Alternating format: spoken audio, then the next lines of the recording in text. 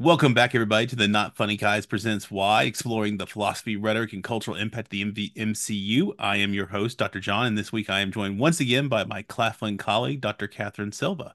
Welcome, Catherine. Thank you so much for having me again. Excited to be here. Yes. All right. Reminder, everybody, this pod is an extension of our main podcast, the Not Funny Guys Presents Off the Reels, where we explore the films, and here we try to explore some of the ideas that stick out and have some discussion about them, starting with the question, why? This is episode 22, Black Panther, Wakanda Forever. And so, as normal, we start with our comic book origins, and we have a few characters, some who've been around and some who are I'm going to introduce for the first time, but let's start with Namor.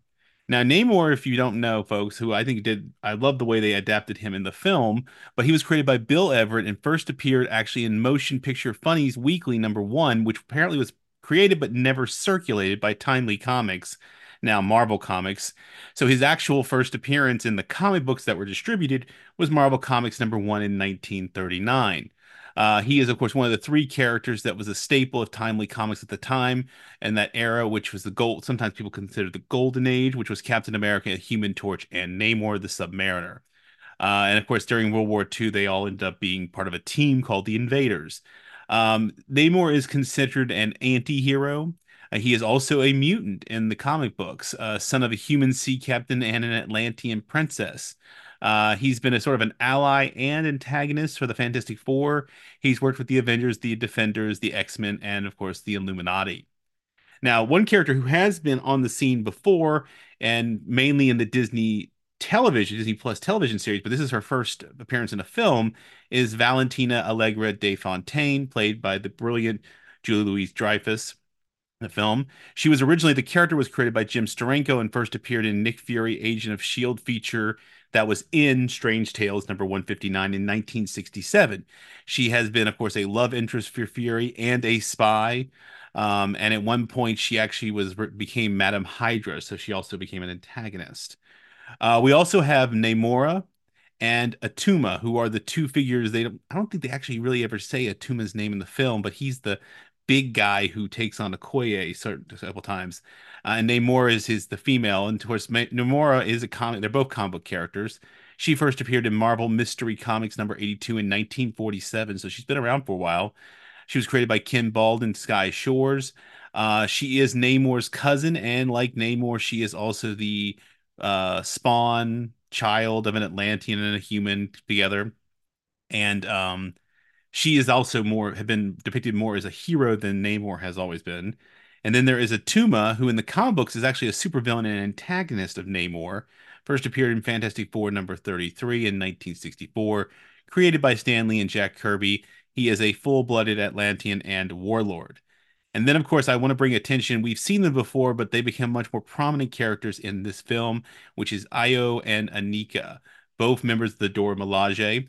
And even though we've seen the Dora Milaje before, it's worth noting that they are royal guards to the Black Panther and the throne. Now, in the comic books, Io was actually falsely accused of murder, was eventually broken out of prison, and became one of the Midnight Angels, which she does in the film. And the Dora Milaje, along with Io themselves, actually first appeared in Black Panther #1 in 1998, created by Christopher Priest and Mark Texeira. I'm probably mispronouncing that name. Yeah. Anika, also a member of the Dora Milaje, first appeared in Black Panther #1 1998, was actually a member of the leader of the Dora Milaje at one point, was stripped of her rank and exiled, also becoming a Midnight Angel with Io. And finally, we have Riri Williams, who I know we talked about this in the main pod. Some people said, oh, we didn't really necessarily need her character. No, I wanted her character. This was awesome. In the comic books, she is known, of course, as Ironheart, a superhero created by Brian Michael Bendis and Mike Deodato. She first appeared in Invincible Iron Man #7 in 2016, so she's a more recent addition. She is a 15-year-old engineering student from Chicago. She's a certified genius attending MIT, which they did keep that in the film, where she designs and builds her own Iron Man armor. After some exploits, she actually gains the attention of Tony Stark. When they meet, he actually endorses her as a superhero, so that's also super cool. In fact, he kind of mentors her, whereas in the film version, we sort of see her being more of a fan of Iron Man, of course, going to MIT, his alma mater. Now, of course, Mhm. In the MCU, they make Namor and Atuna far less prominent major figures. And of course, they've changed up Namor's origin a little bit so that he's more of a Mayan descent. And rather than being Atlantis, their home is Talokan, which I know they actually did that primarily to make sure they distinguish him from the Aquaman franchise at DC, but I love it. And then, of course, we do have Julie Louis-Dreyfus as De La Fontaine, who's actually been in a film before. She appeared in the 1998 David Hasselhoff as Nick Fury film, Nick Fury Agents of S.H.I.E.L.D., which we covered on the podcast, played by Lisa Ren. All right, that out of the way. So, topics of discussion. Before I go in, I want to note that this film felt very strong, and something I discussed on the main pod about sort of a meta engagement with the audience because as the film they are mourning T'Challa, we as the audience are mourning Chadwick Boseman, and I think it Yeah. sort of heightens out the message that the story is trying to tell. And so I want to bring up two particular elements, besides the element of the mourning, because I do think that was fascinating. I talked a lot about that, and we can talk about some here. But I wanted to talk about the extension carrying over from Black Panther about Afrofuturism. And also, the second thing I want to talk about is the idea of the struggles of indigenous peoples, which was very much put on full prominence in this film. So, to start us off with the Afrofuturism, there was an article about the rhetoric of Wakanda Forever, Afrofuturism in Black Panther by Pulia Tewari. States the term, of course, was coined in 1994 by Mike Dreary, and it is a technique of Black speculative fiction that uses science fiction and futuristic imagery to imagine a future for Black people rooted in the African diaspora. Tyreri notes that Black Panther borrows heavily from authentic African tradition to create the wonderful amalgamation of African culture that is the country of Wakanda. It is reimagining of a history that never really panned out. It is the story of a nation untouched by colonialism and slavery, which therefore has been successful in preserving its cultural practices. And then, of course, with the indigenous people, I noted there was an article by Juan Churero with opinion that states Wakanda Forever did a great job of handling the indigenous peoples, which I do agree, even though I want to talk with you more about that.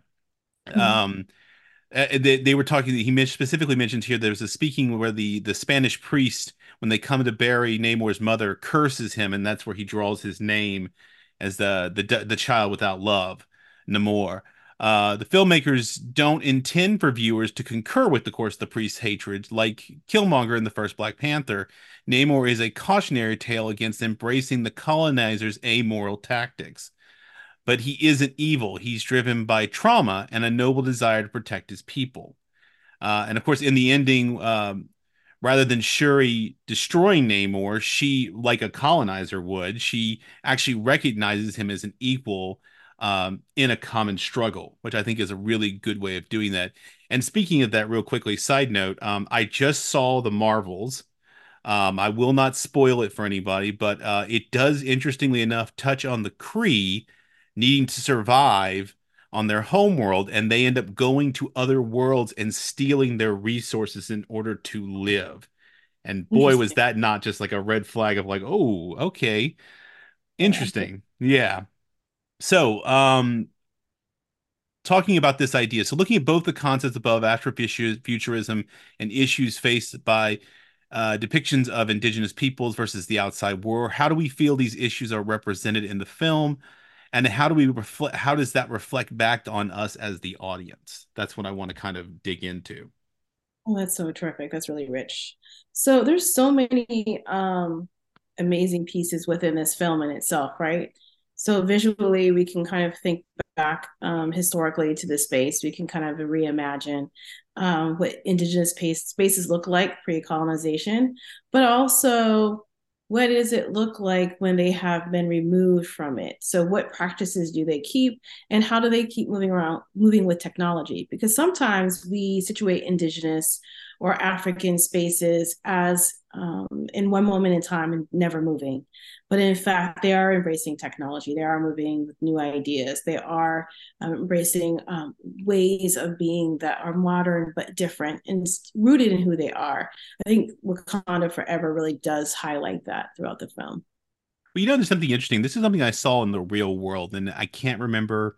I apologize. I was watching a YouTube video. This guy who's very interested in engineering went to an African country where they had embraced a method of reaching out and sending needed blood to hospitals in difficult locations where there was not good roading. And they had developed a glide system using remote solar power drones that they launched with the cargo. And it would fly to the site using GPS coordinates, airdrop the needed blood supply, and then return. And I just thought Wow. that's amazing. That's these people who are adapt using technology to adapt to their environment in a way that I don't even think we in the developed Western world would even think about. And the Not at guy went all. there who was just amazed at this system. He was like, "This is a great." He loves that kind of stuff, so he was really happy to go and see it, and he gets to watch them do it. And I was like, what you were just saying there was this idea that, yeah, it made the technology that they're embracing looks a little different because it's Right. adapting to a different situation, different environment.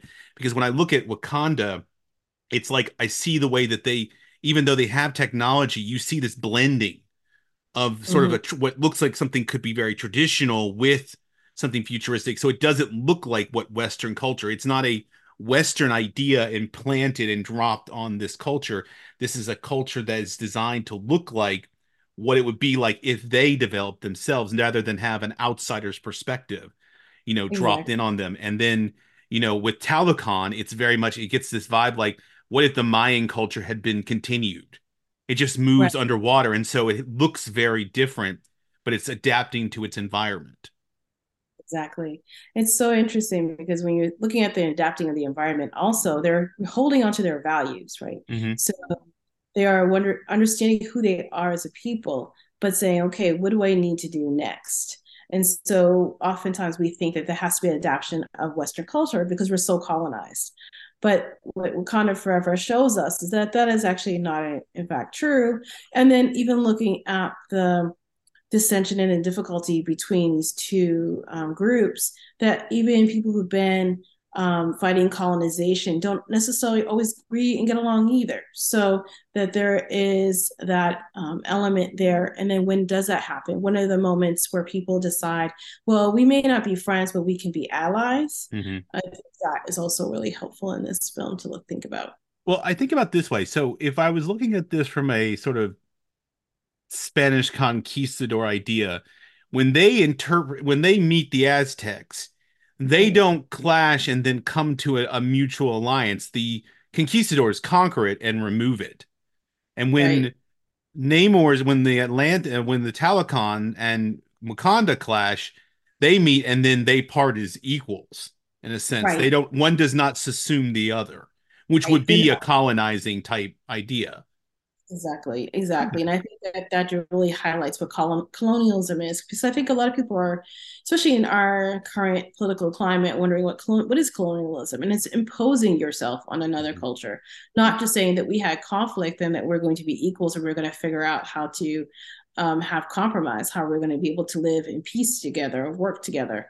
Colonization is let's stamp you out, let's push you out, let's push out your ideas, your language, your culture, and this film really shows that that does not need to be right, that people can work together and then not colonize each other. In that we can have a lot of conflict with that. So I thought that was really what I really took away from the film. It makes me, as we're having this discussion, I was thinking about, and this is a little bit divergent, but it still has to do with comic books. Grant Morrison, in his book Super Gods, he talks about people who come to comic books, and he classifies them as two different ways. The first way he calls them the missionary, which means Mm-hmm. I would guess in this case we would consider colonization, because in a way the missionary comes to the medium of comic books and he wants to bend it to tell Right. whatever kind of story he wants to tell. Whereas Mm-hmm. he notes the other type of person is an anthropologist. They immerse themselves and seek to understand how it works and what it's about, and then work from within. And I think Right. that's interesting because even though, I mean, he wrote that book and he was talking about something completely different, and that always kept coming back to me when I was thinking about this film and this idea about how we as an outsider to the situation, how do we approach something? Do we approach it and want to make it conform to what we think, or do we approach it and allow ourselves to appreciate what it is and come into a sense of harmony with it, you know? Exactly. And what can we learn from it, right? So we Hmm. don't know, and Yes. understanding that. And they have very specific values in places that they're coming from. And Hmm. so how do we learn from those values, right? So I Yes, thought I it was mean, I really think I think that's one of the tragedies, I guess, of Chadwick Boseman's death is I think it would have been interesting to see that extension of that outreach program Wakanda was trying to do, because the right. lesson they took away from the first film was that their isolation was maybe working for them, but there were people who, other Wakandans, African American people, people who had left in the diaspora who were suffering, who they could help, and so maybe they needed to do more, and but not, rather than doing it the way I guess Killmonger would have been going about it, they were like, well, maybe we can try another way, and I think that comes back to what Shuri is wrestling with in a sense with her own grief in this film, and when she goes into the ancestral plane, she meets Killmonger the first time, which I thought, Mm-hmm. wow, okay, I that think was that like, also, yeah, I'm sorry, go ahead. oh, no, go ahead, no, no, I was finished. I think that also speaks to what are religious and cultural practices in other areas, right? So part of a Western ideology of death is like you're done, right? Hmm. There's no more, there's no connection, or there's a heaven, but you don't really see or speak to that person. But if you think about, for example, Yoruba, Ifa tradition or other traditions within the African context, that there's a direct connection with ancestors. You still speak to ancestors, you still see ancestors. They come to you in your sleep. And so that is not just Afrofuturism, but also part of the African tradition of what people believe. And so if you look at indigenous religious practices, of course she was going to still have that relationship with Chadwick Boseman, with the Black Panther T'Challa, because of course he's still there in the ancestral plane. He's still advising her. She just doesn't get to speak to him every day in the physical context, but Hmm. she still can reach out to him and talk to him. And that's a recurring theme in this series, which I love that they keep going back to the idea of the ancestors. That But it's their ancestors. she resisted the idea that that was a true thing. She was very secular in her beliefs, but that she sort of had to learn to accept another side of herself. Exactly. And she did, right? So she had Mhm. to, right? The ancestors were like, oh no, girl, we're here. Well, And it's we like need to, William Baku was so put off by her in the first film, and yet in this one, he's kind of coming to a greater acceptance with her. And I mean, he's almost like seeing like he's taken Chadwick, he's taken T'Challa's place in a lot of ways. He made promises and everything. And I'm gonna be honest, we talked about this on the main pod. We love M'Baku. The way he chews up a scene, we're like, oh yes, this he is great. Oh he's my great. gosh. He's probably and my now that we don't have Michael B. Jordan, I mean he is our pretty much our favorite like character. Like the guy all of us on the pod were like, no, we like M'Baku. Yeah, Like he more, still is. more. We were talking about giving him his own show. We're like, can we get this guy his Yes. own show or No, something, It's like we'd love to see absolutely. that. And I think also because she so embraces technology, I think that sometimes people think that when you embrace technology, that you have to eschew all ancient practices. That ancient practices are technology. So it's just a different type of technology. So I think that her coming to it, whether reluctantly and slowly, but still, I think that also speaks to a lot of young people, right? So oftentimes we want to let go of the past and we want to do some new stuff and we want to forget everything everybody else did before us. But no, you still have to embrace your past in order to move forward. So I think she's a really good lesson for that. Yes. And I mean, I thought it was so fascinating the way that um characters like Shuri, they're learning and adapting and evolving. But when we flash back to the CIA headquarters, one after the French, which I thought was really rich, that the French of all people, trying to conduct a raid to steal. I mean, it's like if we get the Spanish involved here at any point, we're going to be hitting like a trifecta here of like major colonial forces here. I'm like, okay, so we're the French in, okay. And then later, and I love the fact that they thwarted that and then brought their own people back to them and was like, don't try it. It's like we don't have to roll over for you. We could literally, and then later on when they're at the CIA headquarters, they talk about what's their plan, and it's like destabilizing. I'm like, Yeah. geez, it's like you guys only have one. It's like you look at a situation and you only have one answer for it. Right. I thought that Just was mess it very up. telling. It's like only one answer, and your one answer is destroy it. Or like the Right. fact that when the Talakans are carrying and like they just want to keep blaming the Hmm. Wakandans. I'm like, Yes. Exactly. And I think again it points to like how we see the CIA operate, right? As let's think about the 1980s and all the Banana Republic. So there's like yes, a lot of history there. COINTELPRO, the FBI, like there's so yeah, many things. Just destroy it. Just destroy it. Let's just go in there and mess it up and not have a real game plan and for no other reason but it's them, right? It's yeah. not because sort of deep-seated ideological belief that's really in truth, but it's all about power. So It's destroy. like they have a hammer and the only thing they know how to do is break things. Like you Yes. could build something with that too. It's like, oh, Your own, they're like choice set. oh my So gosh. It's so yeah, no, bad. I was like, I I thought agree. it was very indicting, but at the same point, I'm like going, yeah, no, that's about right. I mean, And I think I it's thought it so was, bold too. Yeah, I think well, it's really they, bold yes. about it. No, Mhm. I think the West needs to embrace some of its shame, and I think this movie kind of kicks that dirt right up in the face. And I'm like, yeah, we had it coming, you know. Right. Like I'm one of those people who goes like, no, you're right. I mean, my bachelor's is in history. And Okay. so my understanding of things, looking back at things and understanding the patterns of human events, and I'm like, no, no, you had that coming. It's like you kind of deserve that, I'm like, yeah, yeah, Exactly. Exactly. It's so interesting because I grew up in the 80s. I was born in the 70s. And I remember Iran Contra affair with Ollie North and all of that. And so I see so much of that now in films and including this one with even looking at the CIA, what's going on and how do we see uh, the idea of arms race? How do we see the idea of colonialism? What is the role of government in that? What is clandestine? And you can see this even in this film. So when I was watching, I was reminding myself of like those trials I watched as a teenager and writing about my school papers in high school. Well, So I great. thought it was fascinating to me because when I think about it and I think about the way this movie reflects it back at us, it's like there's a dumb, lazy way of doing things, which Right. is destabilize it and we'll go clean up that mess and we'll take over. And then there is like the challenge to do something authentic, to do Right. something that requires hard work, Mm-hmm. because even with, the situation with Talokan and Wakanda, that wasn't easy. It won't be easy going forward, but it's like when you see that when you're able to see something, there's some group of people as really being an equal rather than some sort of inferior, Right. you have to realize that you have to treat them like we want to be really petulant about it.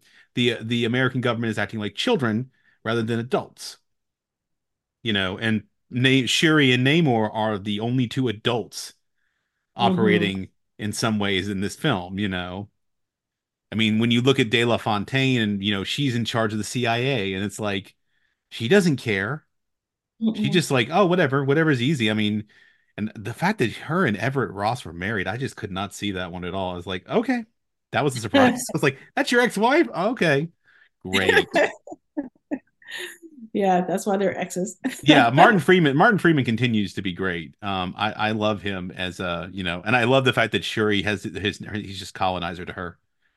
Yeah, definitely. She's like, no, I don't trust you. And I'm like, let's see what you do. Let's see Yeah. how this goes out. I That's think all. I think about the first film when he wakes up and he comes up and he scares her and she's like, "Don't do that, colonizer." And I'm like, Exactly. but the other thing I noted, and this is actually something I'm doing some research on because I think I want to write a paper about this. I'm actually going to try and present at the pop culture convention this year. Something I've noticed about Phase Four, all the films of Phase Four, and all the television series going back to WandaVision and going, of course, through Black Panther, Wakanda Forever. There is a thread running through all of these of grief, of Hmm. processing grief, of dealing with grief, because it's what did we lose in the blip? And what I find even more fascinating is that Phase Four had a very mixed response to it. And I don't think it was because of the quality. I think it was because we, as a human people, we don't necessarily like dealing with grief. It's not a preference.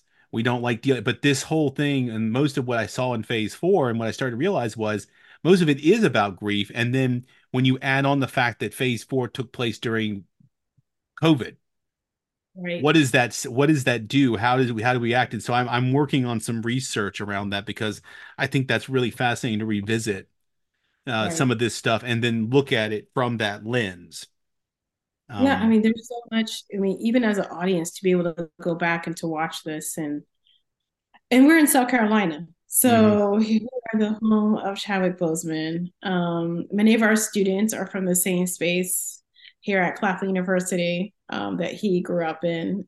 We have colleagues. Our dean is actually from the same town, Oh and yeah. so it's a hometown hero, and to have watch him be so brilliant and then know that he has passed away not just in the film but in life, and that we did not get a chance to see this young bright star go the distance is heartbreaking, and it's very Yeah. hard for us as an audience to really wrap our heads around that. I think it made it a very emotional film to watch. I feel like Yeah. many of us were very, very emotional throughout the I mean, piece. we're on the same And journey as Shuri in this film. I mean, yeah, she's us.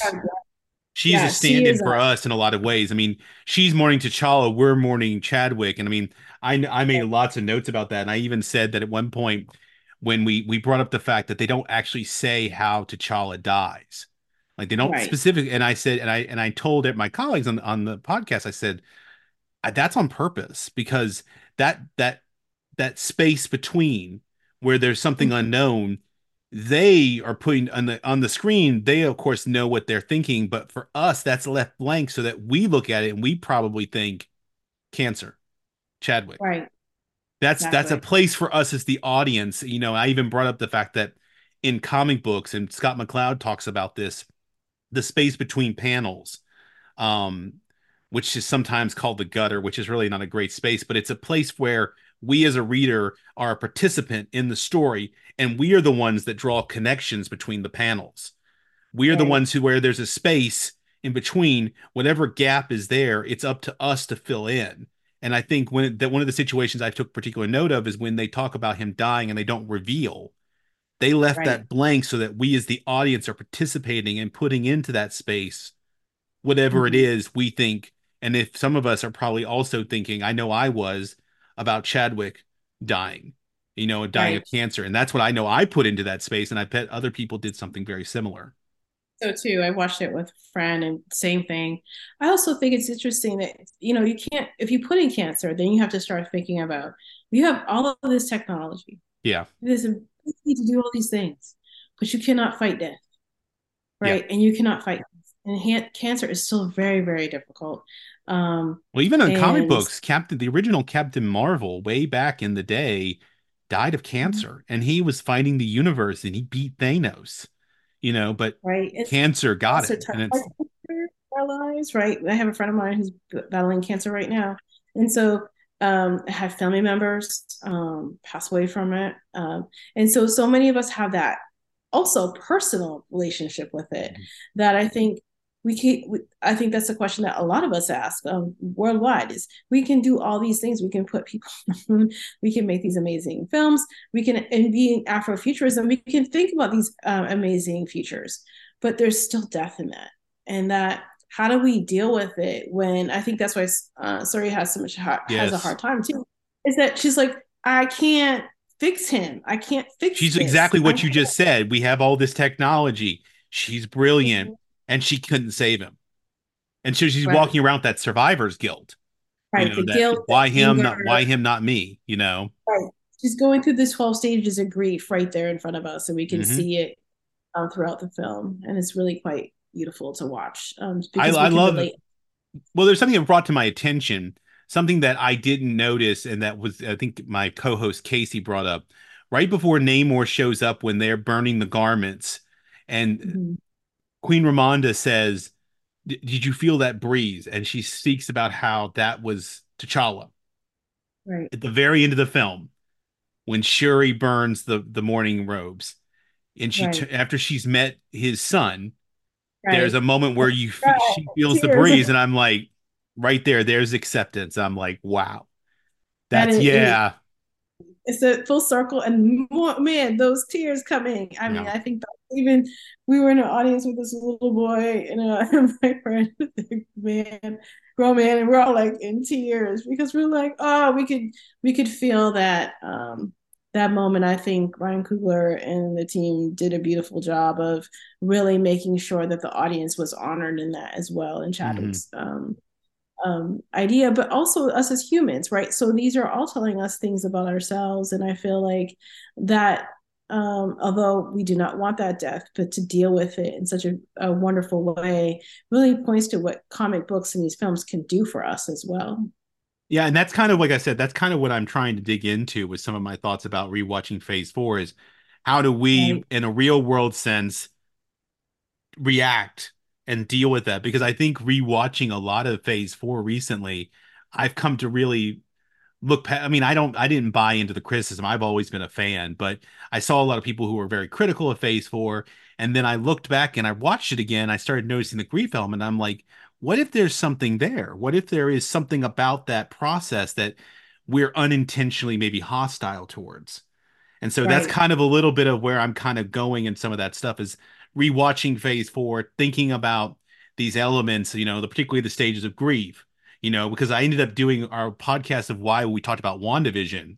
We specifically talked about the stages of grief and reflection to her because everything she does in that series very Mm-hmm. much is highly centered on that. But then that was where the idea came from because when I was doing that with my friend Casey as my wingman on that one, we actually started looking at all the other phase fours and we're going, there's something here. And then I was like, okay, I'm going to take this. I'm going to run with it.